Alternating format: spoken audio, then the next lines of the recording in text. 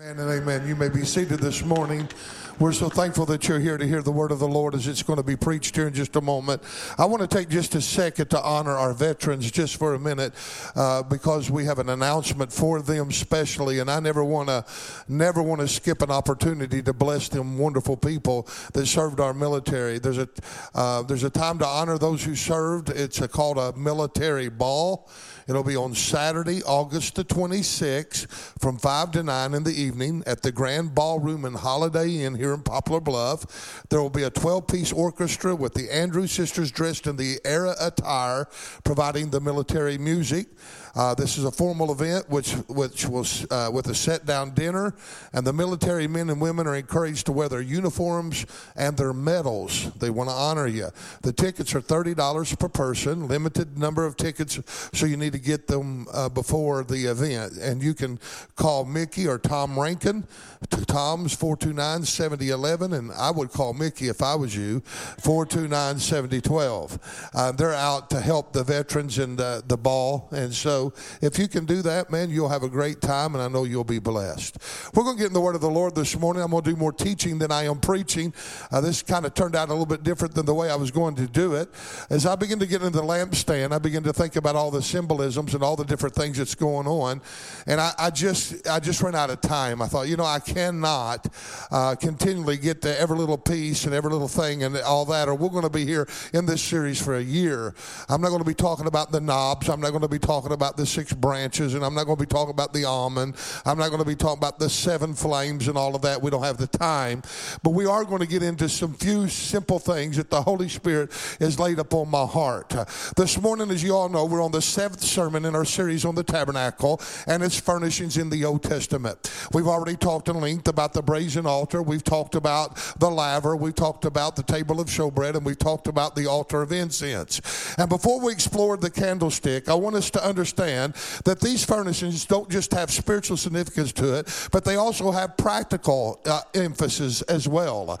They have practical significance as well as spiritual. And I don't want to spend a lot of time here, and you'll probably not hear me mention it very much more, but I believe that it's important to understand the practical usage of these furnishings and the importance that they serve in their day. For so much of the time, you know what we want to do as Pentecostals? We want to over-spiritualize everything, and we miss the practical application of the scripture that God is trying to show us.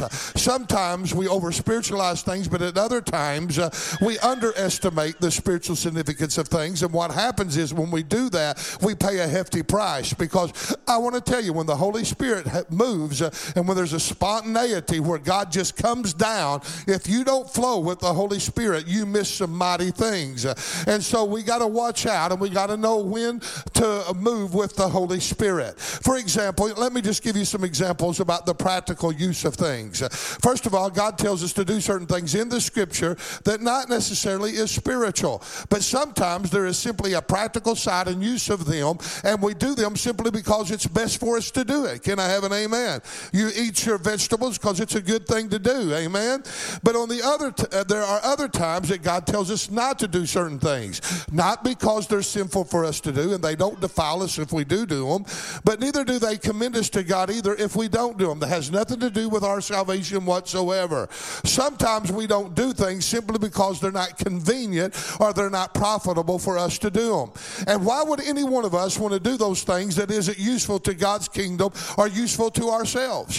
Why would we want to do anything that might hinder us or hurt us or jeopardize our testimony or bring things into question or cause attention to be brought into ourselves or cause us to be a stumbling block to someone else? Why would we want to even attempt to do those kinds of things? Paul even admitted that there were things that he could do lawfully, but it might not be ethically for him to do it. As a matter of fact, there were some things that Paul said that he could do lawfully, but there could be things that wouldn't relate to proper etiquette. Matter of fact, it may not fit within the perimeters and the customs and the practices of the religious community. Listen to what Paul said in the book of 1 Corinthians 10:23. All things are lawful for me, but they're not expedient. He said, all things are lawful for me, but all things don't edify.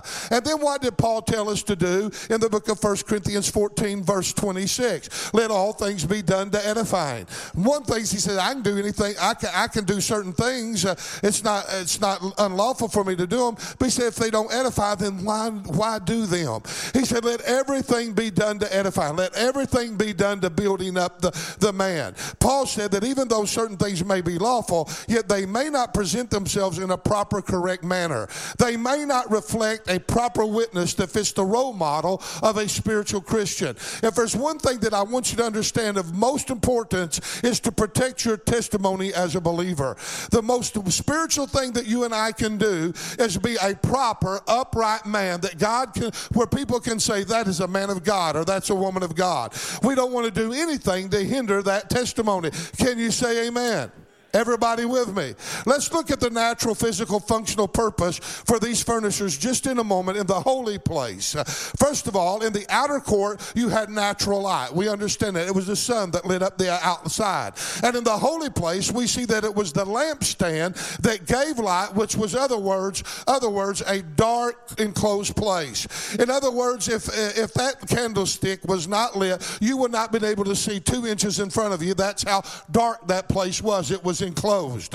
Its main purpose, this candlelight's main purpose, was to give light so that the priests could see and do their duties. That was the practical use of that candlestick.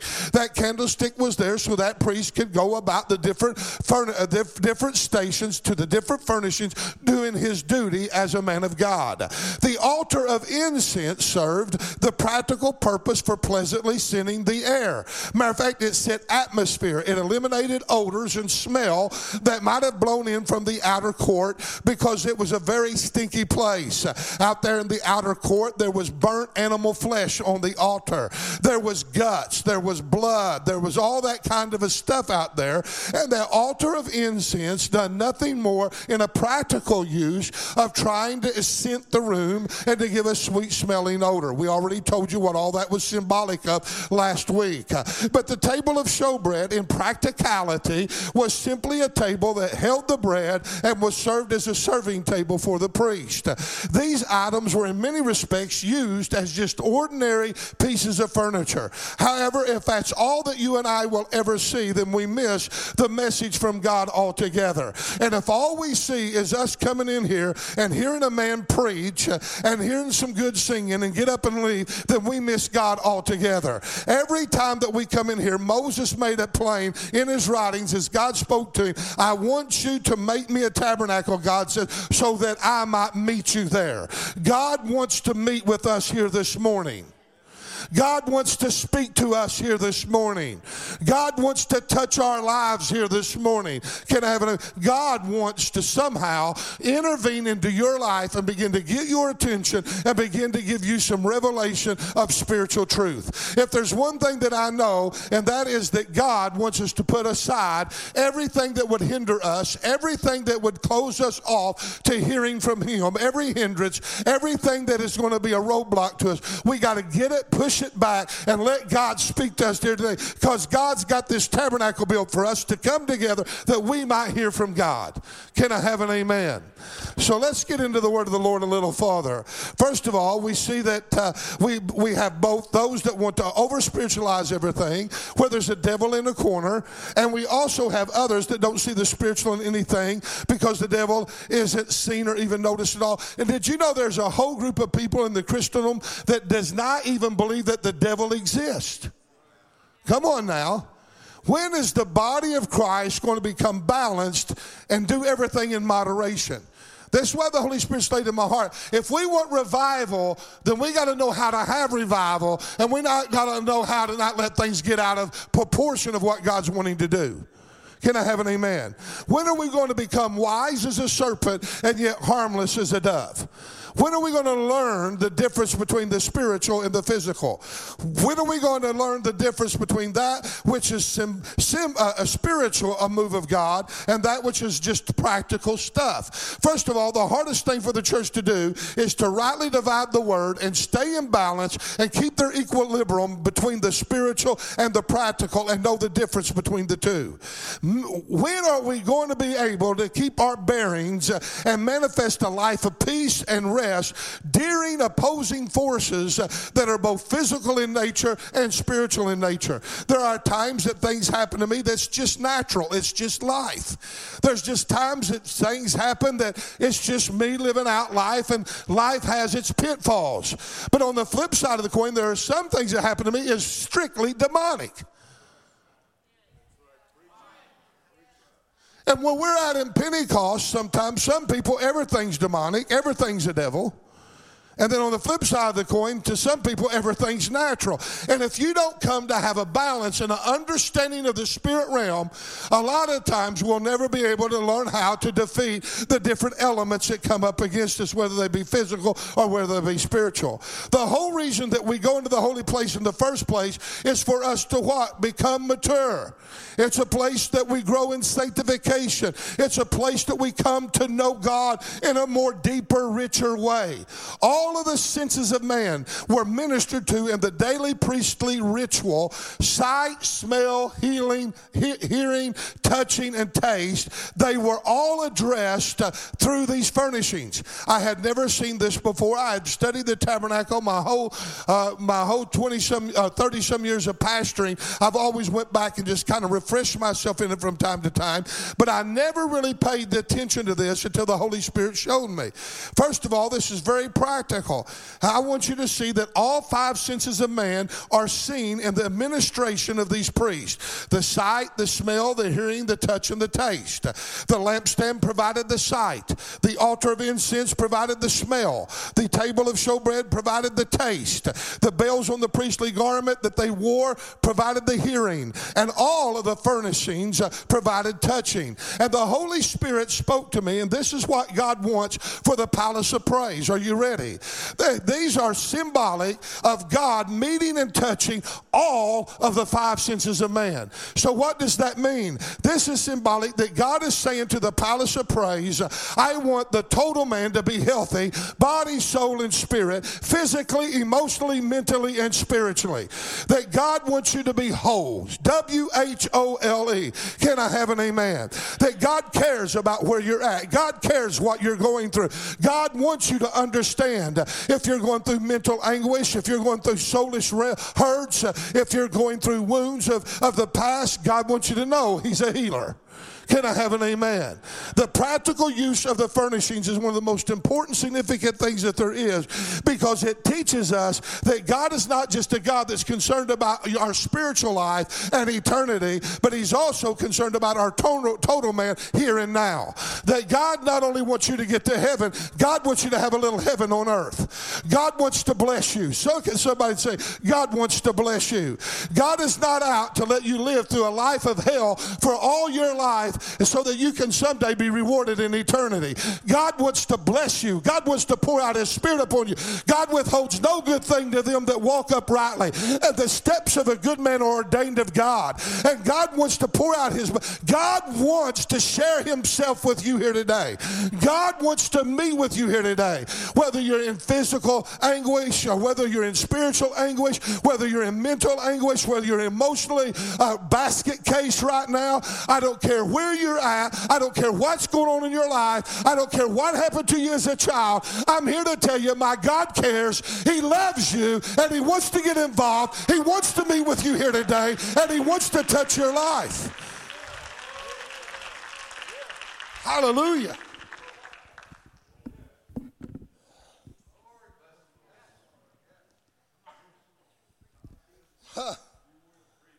All week I have felt the pain of people in the church. I don't know who you are. I got a call that was a text that was very alarming to me. Emmett Smith, good for him. Isn't that terrible? Emmett, I'm sorry. But Emmett had texted me, Morgan, and he had said his daughter has got a mass at the base of her brain and it's putting pressure upon her spine. And man, I just got such a burden. And I just wept, and I've been praying for her. I can't get her off my mind. Her name's Dana. And you know, I got to thinking about Emmett. I got to thinking about him being a father and what he must be going through. And I got to thinking about this message, and I thought, God, all week you've been speaking to me about this message, and I couldn't change it because I wanted to get into deep symbolics of that lampstand so you could learn some things differently than just the normal practicality of it. And the Holy Spirit said, no, this is what I want for my church today. And I want little Dana to know that we're praying for her. I want Emmett to know that God's a healer. I want God to be able to just break in on that situation and that God bring healing and hope us to a daughter. Can I have an amen? But with everything that goes on, it teaches us that God is not just a God concerned about our spiritual lives, but every aspect about us. This means God is a healer, a deliverer, a counselor, a friend, a co-companion, an advocate. Come on, he's whatever we need him to be. He's all in all. He's the fullness of God God for us. Don't tell me that God isn't a healer of mental health.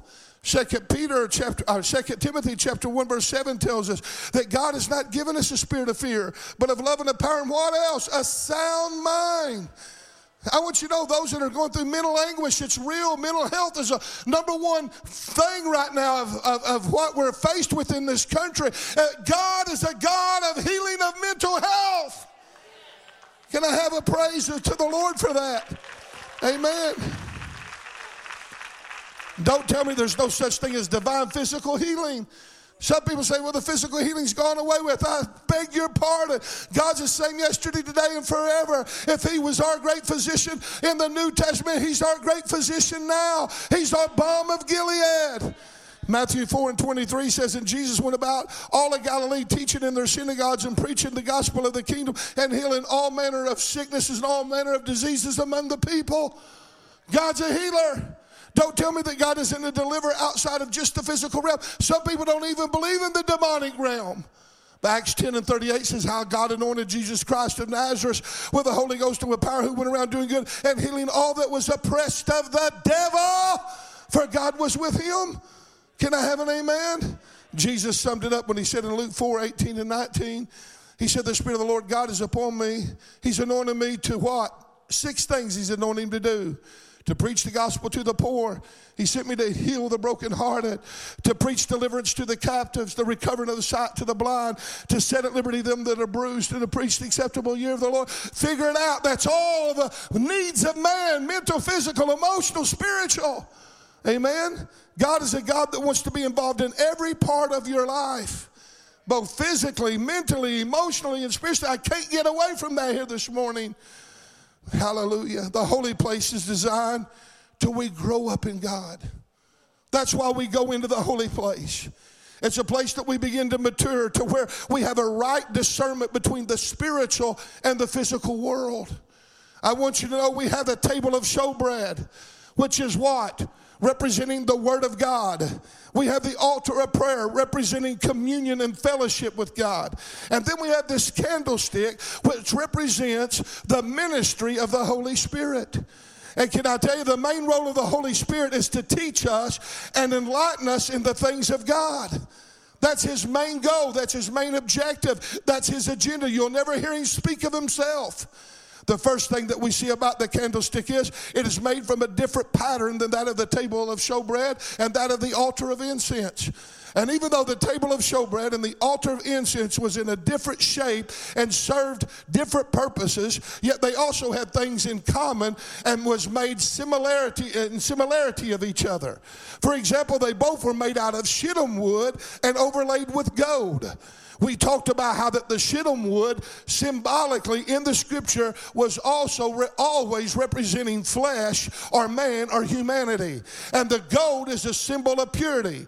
The table of showbread represented the God-man, Jesus Christ, who was deity robed in humanity, and how that he was holy, undefiled as a man separate from sinners. The altar of incense represented humanity praying holy and righteous, pure prayers. It was symbolic of righteous people praying the effectual, fervent prayer of a righteous man, which availeth much. That's what that was symbolic of. But as we look into the candlestick, we see that there was no shittim wood, but this candlestick was made of pure gold. There was no other material used. This represents the Holy Spirit to be holy and fully God. There is no humanity in the Holy Spirit. The Holy Spirit is 100% spirit. The Holy Spirit is God. He's just as much as God as the Father and the Son is. He is the third person of the divine Trinity, and he is a part of the Godhead bodily. The Godhead is mentioned 3 times in Scripture, denoting the Father and the Son and the Holy Spirit being one, yet 3 distinct, different personalities. Can I have an amen? I'm not here to preach on the Trinity, but I am here to tell you that the Holy Spirit is God. Can I have an amen? The role of the Holy Spirit is found in John 14, verse 16 and 17. And I will pray to the Father, and he shall give you another comforter, that he may abide with you forever, even the Spirit of truth, whom the world cannot receive, neither seeth him, neither knoweth him. But you know him, for he dwells with you, and he shall be in you. The first thing that Jesus said was, I'm going to go away, and I'm going to pray to the Father, and that Father is going to send you another comforter. The word another is a Greek word that means one of the self-same sort as I am. In other words, Jesus is saying he's going to send, when I go away, I'm going to pray to the Father, he's going to send you another comforter, and he's going to send you someone that is just like me, that will represent me in everything that he does. The Holy Spirit is one with the Godhead, just like the Father and the Son is one. This is why that 1 John 5 and 7 says, for there are 3 that bear witness in heaven. Say 3. They are bearing witness in heaven of each other. The Father, the Word of the Son, and the Holy Spirit. And these 3 are one. Say, are one. And then Jesus went on to say in John 15:26, but when the Comforter is come, the Holy Spirit, whom I will send unto the Father, even the Spirit of truth, whom proceedeth from the Father, he shall testify of me. Notice that Jesus says that the Holy Spirit will testify of me. The main role of the Holy Spirit is to reveal Jesus Christ and his will to us. That is the will of the Holy Spirit. Us Pentecostals, we like dancing, we like shouting, we like the blessing of the Holy Spirit, and that's very real and it's very important. But that is not the main role of the church, is for God to just come down and be a blesser. He is a divine illuminator of truth. Can I have an amen? As a matter of fact, Jesus even told his disciples concerning the Holy Spirit's coming, he says, you're going to know him. Why? Because he says in John 15:20, he says, and you also shall bear witness because you have been with me from the beginning. In other words, you're going to know him to be true because he's going to be just like I am. You're going to bear witness of him. The Holy Spirit is only going to point to, reveal, unveil, uncover, manifest Jesus Christ and make him known more in a more rich way into our hearts than what we know him just in salvation. How many are saved here today? Wasn't that a glorious feeling and you come to know Jesus? But let me tell you, when you come to meet him at Calvary, you just met him. But I want to tell you, there's a deeper walk and a deeper knowledge and a deeper understanding of who he is. And the only way that you can know who he is by the person of the Holy Spirit. Can I have an amen? The Holy Spirit is only going to point, reveal, unveil Jesus Christ. He's only going to bear witness to what Jesus has already said and what Jesus has already declared. As a matter of fact, he even bears witness of your salvation. You know how I know that? The Spirit himself beareth witness with your spirit that you are a child of God. You wouldn't even know you're a child of God if it wasn't for the Holy Spirit testifying of it. He will not have any other agenda, the Holy Spirit won't, but to make Jesus known and to help humanity fulfill the law of Christ and the will of Christ for the kingdom of God. That's what the Holy Spirit's about. The Holy Spirit is not here to entertain us. The Holy Spirit is here to enlighten us. And in the enlightenment becomes entertainment. Amen. This is why that Jesus said in John 14:26. But the Comforter, say the Comforter, which is the Holy Ghost, he says, whom the Father will send in my name, he shall teach you all things and bring all things to your remembrance of whatsoever I have said unto you. According to Jesus, the Father is going to send the Holy Spirit in his name, on his behalf, for one purpose and one reason only, that he might teach you all things and bring all things to your remembrance of what Christ has already told us, of what Christ has already declared and said about us. The Holy Spirit will not promote any other gospel. He will never have an agenda of his own. He will never speak of himself. And he will never say anything that is contradictory to what Jesus has already spoken. The Holy Spirit will not say anything that will contradict the written word of God in any fashion, form, or way, because Jesus is the word. I hear people all the time say, well, this took place in my life. And when you look at it in a biblical way, you say, no, that's impossible. Don't tell me it's impossible. I know what I feel. I don't care what you feel. It's a false impression if it goes against the word of God. The Holy Spirit will never do anything outside of what's already written in these scriptures. Can I have an amen? This is why that Jesus also said in John 16, verse 13 and 14, howbeit when he is come, he will guide you into all truth. Aren't you thankful for a God that leads you into all truth? For he shall not speak of himself, but whatsoever he shall hear, that shall he speak, and he will show you things to come. He shall glorify me, for he shall receive of mine and show it unto you. Notice that Jesus used the personal pronoun he to describe the Holy Spirit 7 times just in these 2 passages of scriptures alone. The Holy Spirit is not a it. He's not just expressed energy, even though he energizes. He's just not power, though he's all powerful and you feel his power. He's not just anointing, even though he's anointed. He's not just a feeling, even though he can be felt. The Holy Spirit is a he. He is a person. He can speak. He can testify. That's why Jesus said, he shall testify of me. One of the reasons that sometimes the Holy Spirit grieves in a service is because we treat him so much less than God. When the Holy Spirit moves, that's God moving. It's not just a feeling. It's not just emotion. It's not just a wind. It's not just an it. It's God revealing himself through the person of the Holy Spirit. We are to reverence him. We're to fear him. We're to love him. We're to adore him. We're to respect him. We're to honor him. Come on, somebody. When the Holy Spirit hits this place, we need a holy reverence to that move of God. And there's some people just don't even recognize it's even moving. God help us. This Holy Spirit can be received by believers. That's why that Jesus said in John 20 and 22, he breathed upon them and said, receive ye the Holy Ghost. This is why that Jesus said before he left in Acts 1, verse 4 and 5, being assembled together with them, he commanded them that they should not depart from Jerusalem, but wait for the promise of the Father, which saith he, you've heard of me, for John truly baptized with water, but ye shall be baptized with the Holy Ghost not many days from hence. Listen to what Peter said in Acts 2, verse 38 and 39. Then Peter said unto them, repent and be baptized, every one of you, in the name of Jesus Christ for the remission of sins, and ye shall receive the gift of the Holy Ghost. For this promise is unto you and to your children and to your children's children, to all them that are afar off, even as many as the Lord our God shall call. He can be received because he is a gift. Peter called him the gift of the Holy Ghost. As a matter of fact, Acts 1 and 8, but ye shall receive power after the Holy Ghost has come upon you. And ye shall be witnesses unto me, both in Jerusalem, Judea, and Samaria, unto the uttermost parts of the earth. And what will happen upon receiving him? He will testify of Jesus. And he will cause us to be witnesses unto him. We will be the wick upon the candle. We'll be a city set on a hill, a light that cannot be hid. Amen. The Holy Spirit again speaks of him and reveals him and testifies of only Jesus.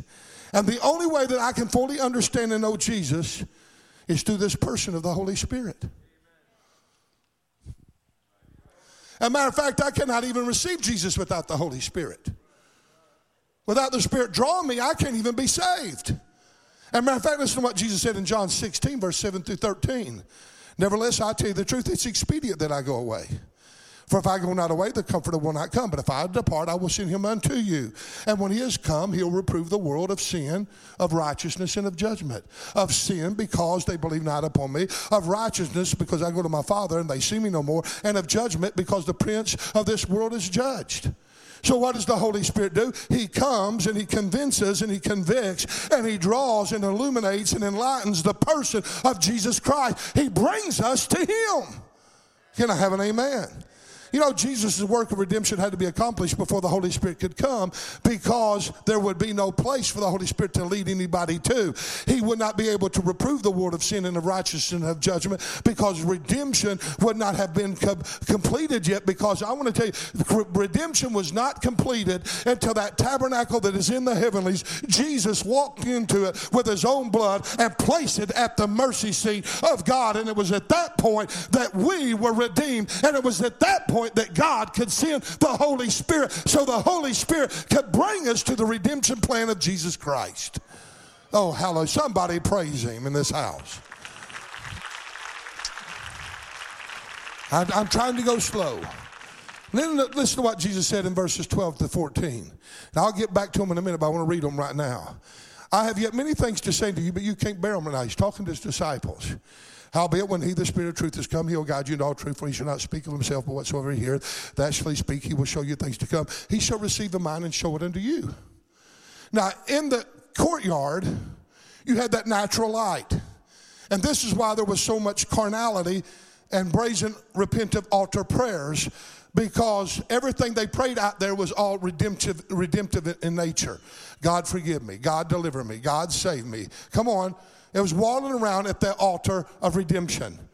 Man is void of divine enlightenment, and he doesn't fully understand Jesus Christ without the ministry of the Holy Spirit. That's why there's so much carnality, and that's why there is so much failure, is because too many people are trying to understand God through the natural mind and not the spiritual mind. The natural mind is an enmity against God. It is not subject to the laws of God, neither indeed. It cannot understand God without the help of the enlightenment of the Holy Spirit. Notice that the candlestick and the table of showbread was parallel from each other. You remember how that the altar of incense stood parallel to the Ark of the Covenant, which was behind the veil, which represented our prayers standing as a sweet-smelling incense before God continually, because Jesus was forever interceding for us before the Father on our behalf. In other words, when that priest stood representing Jesus Christ at that altar of incense, there was the veil, and right behind it was the altar of incense. And as he began to do those incense, it was like our prayers, a sweet-smelling aroma, standing before the Ark of the Covenant, the Ark of mercy. It was Jesus interceding to the Father that you and I might obtain mercy in our time of need. Oh, give God praise for that. However, though they were in alignment of each other, our prayers then were accepted with God. The Holy Spirit now stands parallel to the Word, the table of showbread. The candlestick is on the west side, and the other, the table of showbread is on the east side, so they're in alignment with each other. So what is that doing?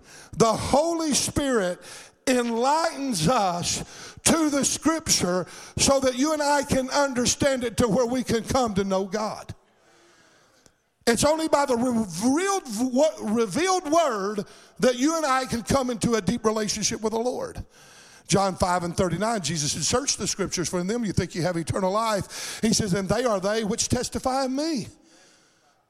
He said, these words testify who I am, and it's in these words you find eternal life. Amen. The Word is the revelation of Jesus Christ. You want to know Jesus? Come to know the Word. Amen. He is the Word. You cannot understand the Word with natural light only. You need the illuminating, overwhelming enlightenment of the Holy Spirit. Why? Because the Word of God is spiritual, and only the Spirit can reveal it and uncover its full intent. Amen. The Holy Spirit, how many knows that the Holy Spirit's the author of the Word? And only the author can really reveal the true intent of what's in his book. Amen? That's why 2 Peter 1:21 says, for the prophecy came not in the old time by the will of men. It wasn't just the handwriting of these people, but holy men of God spake as they were moved upon by the Holy Spirit. Every single one of these pages are inspired of God. Every letter, every tot, every tittle, everything in that scripture is breathed by God. It's inspired of the Lord. This is the oldest living organism on the face of the earth. The Word of God is alive.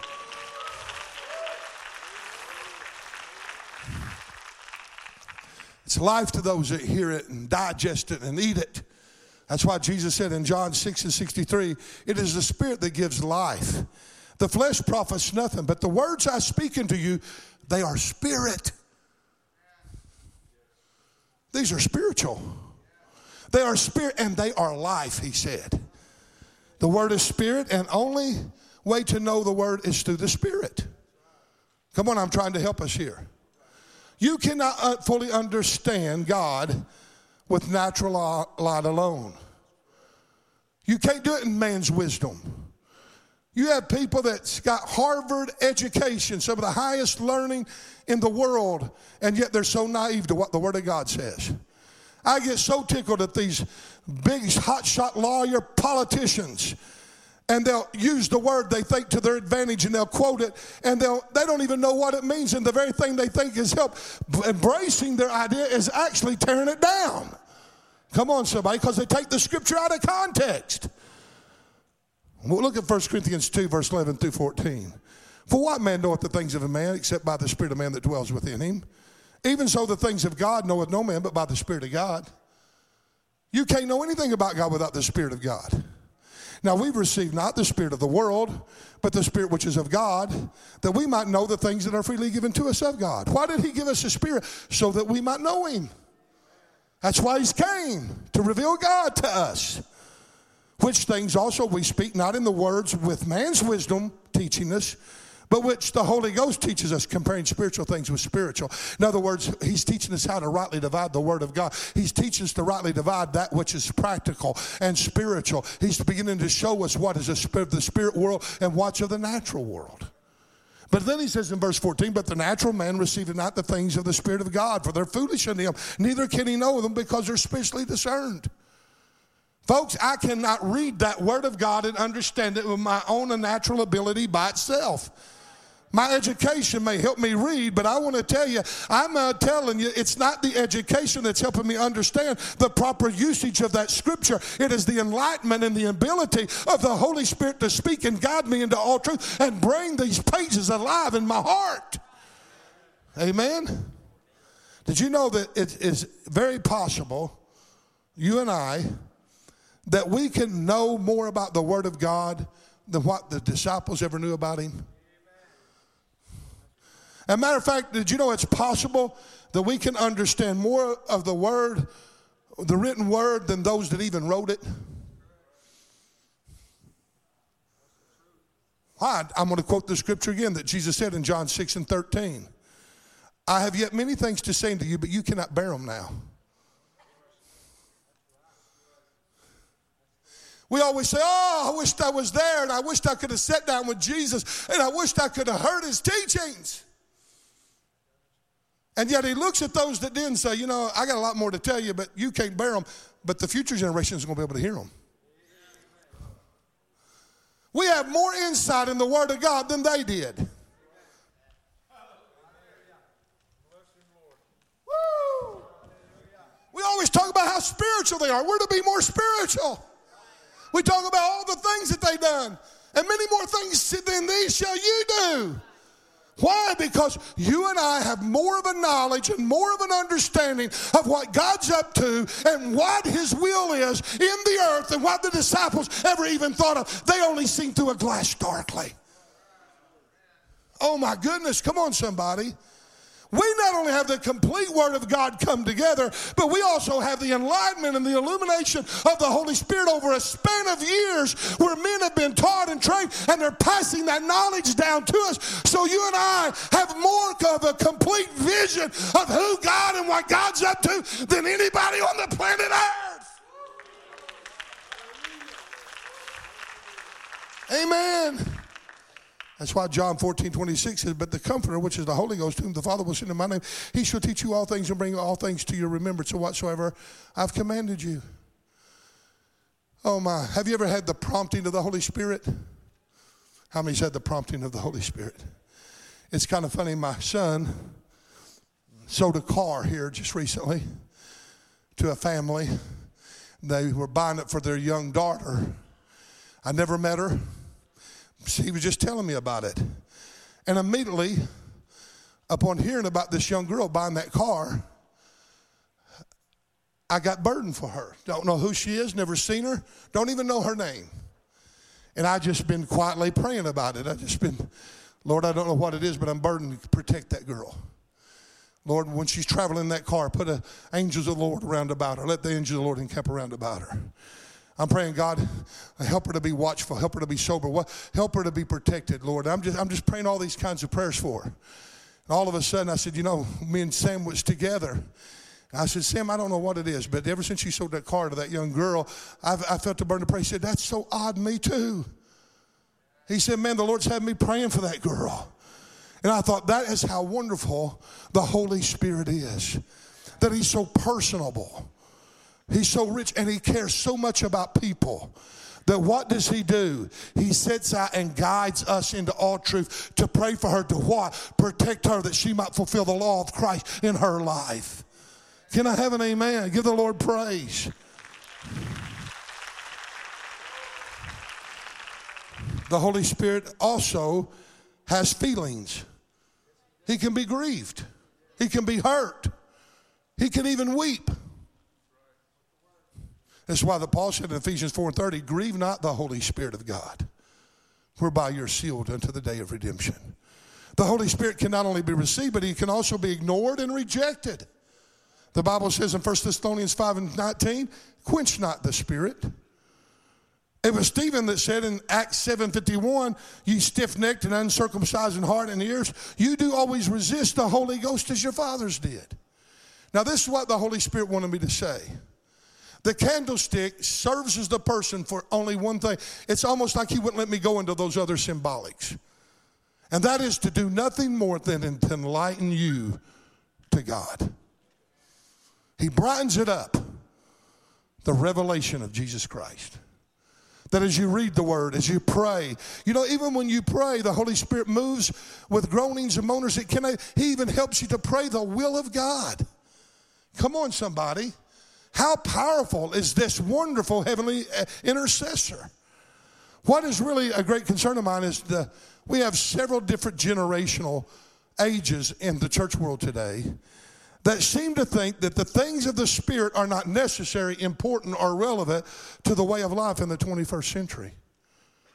People are wanting to find a feel-good church where there's really no conviction. They don't want to be challenged. Come on. Just let me find something to where I can be left on. One of the greatest acts of judgment on the planet Earth is God allowing you to be you without him interfering. I say, oh God, convict me. God, put roadblocks up. God, use a mule to speak to me if you have to. God, use a rooster like you did to Peter. God, I don't care if an animal has to come up and say, hey, kid, God's trying to get your attention.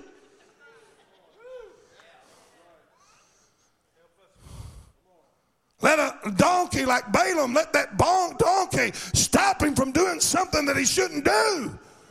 Come on, somebody. One of the greatest judgments that there is for God just to leave you alone. And yet we come into the house of God, we say, oh, we don't want him to leave us alone. But the first time he moves, we clam up.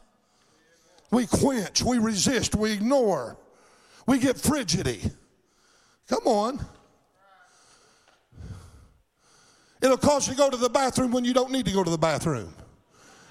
It'll cause you to pick up the kid because he's or she is, disturbing the people around them when in reality the kid's asleep.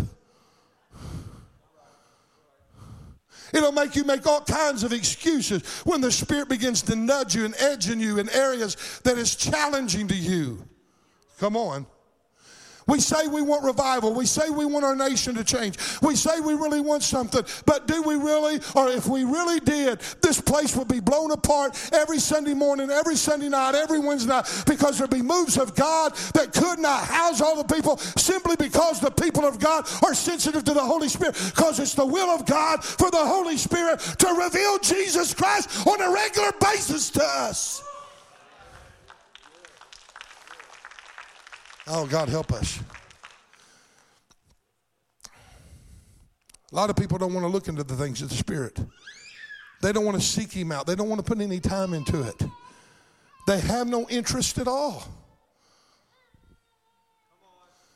On many occasions, they even despise the things of the Holy Spirit.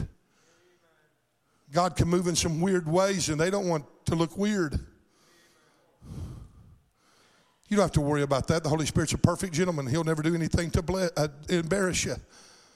Amen?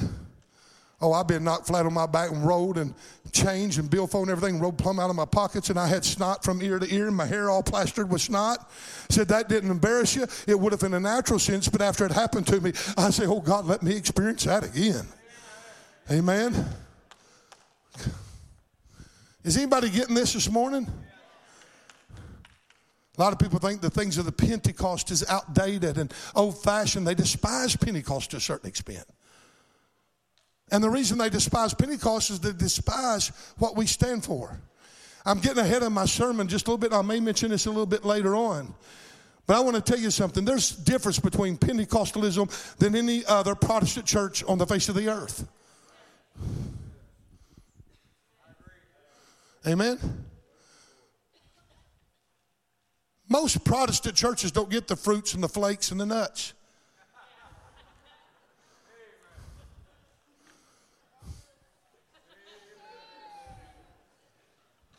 We do. Some of the most weird, strangest things happen in Pentecostal circles. And everybody don't understand it. And that's why they don't like Pentecost. Well, that's the job of a pastor to pastor and deal with it discreetly and lovingly, and the things that go on that you think is not being brought under discipline. If you'll give this staff time, we'll discipline it if it's out of order. But we're not there to destroy and crush somebody. We're there to enlighten them lovingly if possible. If we have to get stern and rebuke, we can. Can I have an amen? Everybody wants to know why Washington is so corrupt and so evil, so dark, and why there's so much nutty people up there. I mean, you have to be nuts if you think that you're a girl when you're a man. That's mental health. Some of it's demonic. I'm going to say it for what it is. God loves them. I'm not here to criticize them, but I'm here to tell you it's not normal. And we don't have to buy into that junk. Everybody says, well, why is it that all the flakes and fruits and nuts seem to congregate up there? Because Washington is the center of power. And they're attracted to power. Why do the fruits and the flakes and the nuts come to Pentecostal churches? Because of the power. They're attracted to power. They know if there's any way of hope of ever getting over something, they know that's the place they can find it. Can I have an amen? You put out a porch light, honey, and it's going to draw the bugs. That's why that we want to put a porch light out. Let the bugs come, because the Holy Spirit can take them and transform them and renew them and save them and deliver them and make them new creatures in Christ Jesus. That's what this is all about. Can I have an amen? I don't understand why there's absolutely no interest in some people of the things of the Spirit. They want clean lives. They want to be, important people, business people. They want to have good names. And sometimes they'll say, where do you go to church at? Well, we go to Palace Praise. Well, what is that? Is that a Baptist church? Pentecostal. What?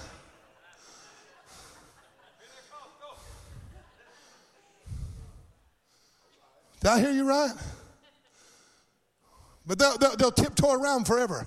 We go to the Palace of Praise. Oh, what kind of church is that? Church of God. Was it Church of God out of Anderson, Indiana, or is it out of Cleveland, Tennessee? That's kind of distinction. Well, Cleveland. So you're a Pentecostal? Well, I go there.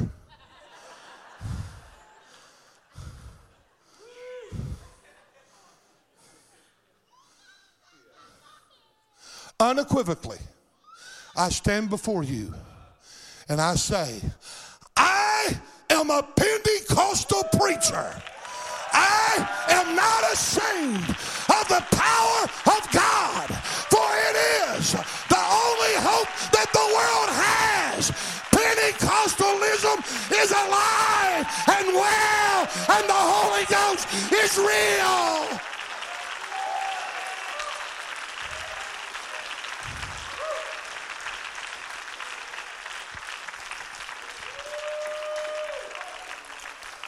Bring in the box. We can handle them. Hallelujah. They asked Sammy Rodriguez the other day, and I heard his sermon. It just blessed my soul. He went to a church, and one of the members come up and said, we lean to the left. How do you lean? He said, the Holy Spirit said, tell him, Sammy. Oh, Lord. You don't want me to tell him, Lord. Tell him, Sammy. We lean to the left. How do you lean? He said, we don't lean. We don't lean to the left. We don't lean to the right. We stand, and what's sin is sin. What's right is right. What's wrong is wrong. What's black is black. And what's white is white. Hallelujah. As a matter of fact, there are some people that don't want to look into it, have no interest. They despise it. When things get hot, they slip out. Things of the Spirit are foreign to them. Why? Because they're carnally.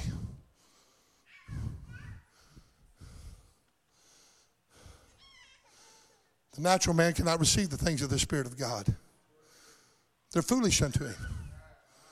Hey, look, what's that all about? Ask the man that gets up delivered why he was slain in the Spirit. Ask the woman that was full of oppression and fear for 10 years that she's now laughing in the Spirit. Come on. I'm trying to close here. If we want revival, then we got to get sensitive to the Holy Spirit. Because if we have not the Spirit of God, we're none of His. Can I have an amen? You cannot even discern God's presence without a proper sensitivity to the Holy Spirit. When God begins to move among us, you can see some people detect it just like that. And other people are bored stiff with it. Don't even recognize God there. They're so clueless because there is an intersensitivity in the other person, because there's an illuminating enlightenment of the Holy Spirit's anointing upon that individual's life. He houses the Holy Ghost. And the Holy Spirit leads him and guides him and directs him. And it confirms to him and testifies to him of the things that be of God and the things that are not. Sometimes in the spirit realm, it takes us some time to discern. The Apostle Paul went for several days with a demonic woman, going around praising him, saying all the right stuff. Sometimes demons don't always come out and say vile, ugly things and use 4-letter words. Sometimes they're hid, and sometimes they're disguised. Come on. And this spirit was disguised from the Apostle Paul. And as he would go around and preach, he'd say, oh, most holy man of God. Most holy man of God. And she'd brag on him in front of everybody. And finally, he got enough of it. It hit him. I ain't to be brought attention to. This is demonic. And he turned around and he cast the demon out of the woman. Come on, sometimes it may take us a few times to figure it out. But there's a discernment there. God is asking this church to get under the divine leadership of the Holy Spirit to where we can discern between good and bad, right and wrong. And those very sensitive times when you're trying to figure things out, when the service is just right at the edge. You can feel it, you sense it, but you just don't know. We need clarity of the Holy Spirit at that moment more than ever. For we dare not quench the Spirit or ignore the Spirit and not try to press our way into it and let the Holy Spirit lift, because He gets tired of sitting there wooing at us without us responding, and we miss a move of God. Would you stand with me this morning? I've given you sound truth here today. Biblical truth. Do we want it? Right now there's a candlestick burning. That burning light to enlighten the Holy Spirit. And you don't get it in one trip. You don't get it in 2 trips. It's a lifetime of ever growing and learning and moving and growing and shaping and it's molding our lives. He's sanctifying us. Sanctification is a process in the sense that we're ever growing in it and we're ever moving in it. Amen? And we are in that holy place here this morning, that tabernacle where we're saying we don't want to live at the brazen altar. But in order for us to be able to live inside that holy place, we got to have the enlightenment of the Holy Spirit. We got to have a relationship with a third person called the Holy Ghost. We got to have a relationship with the Spirit of God, folks. And it's got to be real. It's got to be authentic. I'm so tired of people saying, you know, I just don't know what's of God and what's not of God. We ought to know. The Holy Spirit will reveal those things to us. Amen. There's been times that something happened in our service, I'd be so grieved. I think that ain't right. That's just not right. And I pray about it. God, you show me as a pastor when and how I got to deal with it. And sometimes God deals with it and it just goes away. And other times I have to get behind the scenes and I have to go visit some people. Amen. But at other times, I see people dripping hot but afraid to express themselves. Don't be afraid. Oh, Holy Ghost. Right now, the Holy Spirit's just coming in here right now. I feel the Holy Spirit right now. Oh. Oh, lift your hands and honor Him here this morning. Now, in obedience to Him, would you with lifted up hands come as a sign of surrender to the altar and say, now, Father, begin to minister to me through the person of the Holy Spirit. Begin to enlighten me. Lift your hands as you come into surrenderance. Say, here I am, Lord. Begin to enlighten me. Begin to pursue me, God. God, just begin to do a work in my day. Begin to fill me with the Holy Spirit. Begin to renew me in the Holy Spirit. Begin to do your work in me. Enlighten me to the things of the Holy Ghost and to the written word of God. Oh, Holy Spirit, right now I pray over this congregation. In the name of Jesus, let the anointing of the Holy Ghost fall upon people. Don't just stand there, pursue Him. Don't just wait upon Him to jump on you. Invite Him in. Begin to beg for Him and His presence. Beseech Him. Say, I love you, Lord. I want you, Lord. I'm hungry for you. Blessed are those that hunger and thirst after righteousness. They'll be filled. Oh, Holy Spirit.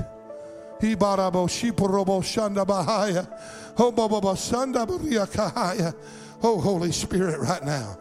In the name of Jesus. Woo! Holy Ghost, you're touching Him. Thank you, Lord. Thank you, Lord.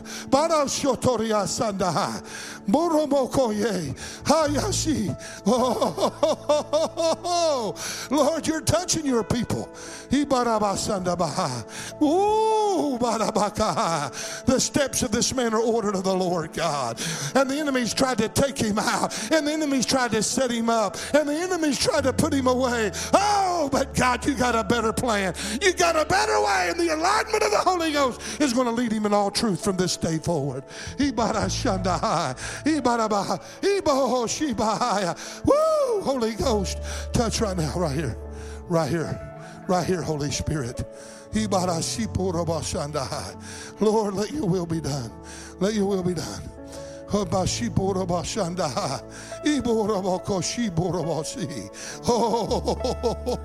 let your will be done. Let your will be done, oh God. Oh Lord, he's searching. He's reaching out. Now, Father, just enlighten him. Let him have that move of God.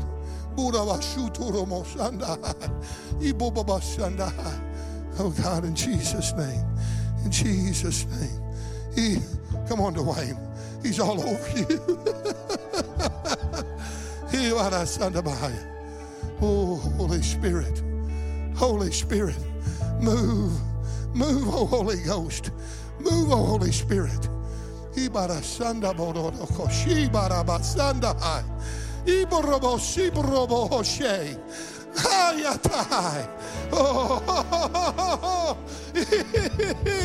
Holy Ghost, Holy Ghost, you're real. You're real in his life. Now, God, bring him to a greater depth than he's ever been before. Let him swim, not in shin-deep water or knee-deep water or even waist. Let him get over his head in the name of Jesus. Oh, God, touch him, God.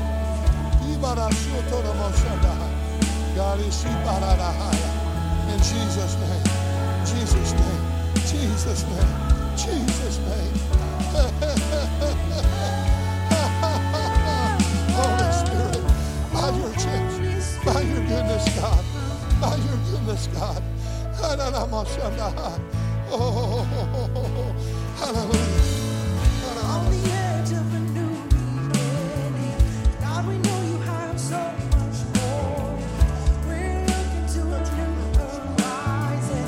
We're praying for your rain to pour, and overflowing of true redemption, and overflowing of your kingdom.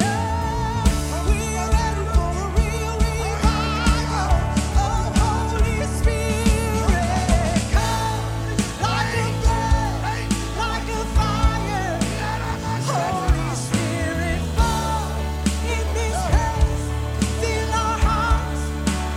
Holy Spirit, come like a flood, like a fire. Holy Spirit, come. Oh, Holy Spirit, come.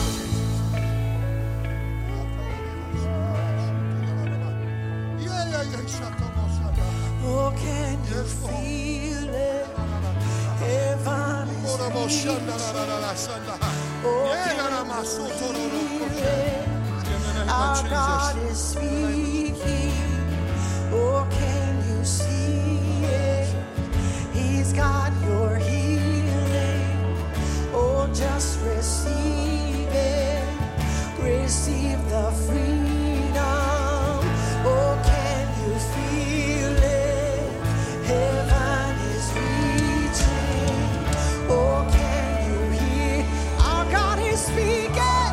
Yeah, yeah. Oh, can you see it?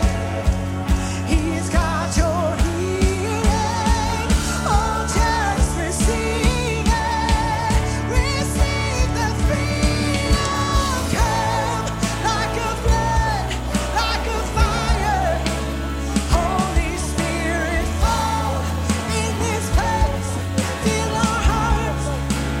Holy Spirit, come like a flood, like a fire. Holy Spirit, come. Oh, Holy Spirit, come. Oh, come, Lord. Let your rain fall. Let it come.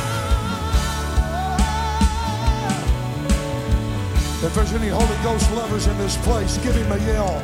Give him a praise.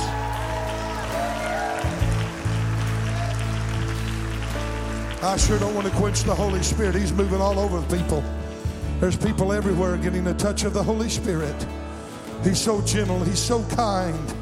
Sometimes he moves in outburstous ways where it's great loud noises, and other times it's just a gentle touch, a gentle breeze, and a still small voice. But regardless of how he moves, he brings life to everything he touches. Hallelujah. Look at somebody and give them a high five and tell them, receive ye the Holy Ghost in Jesus' name. God bless you.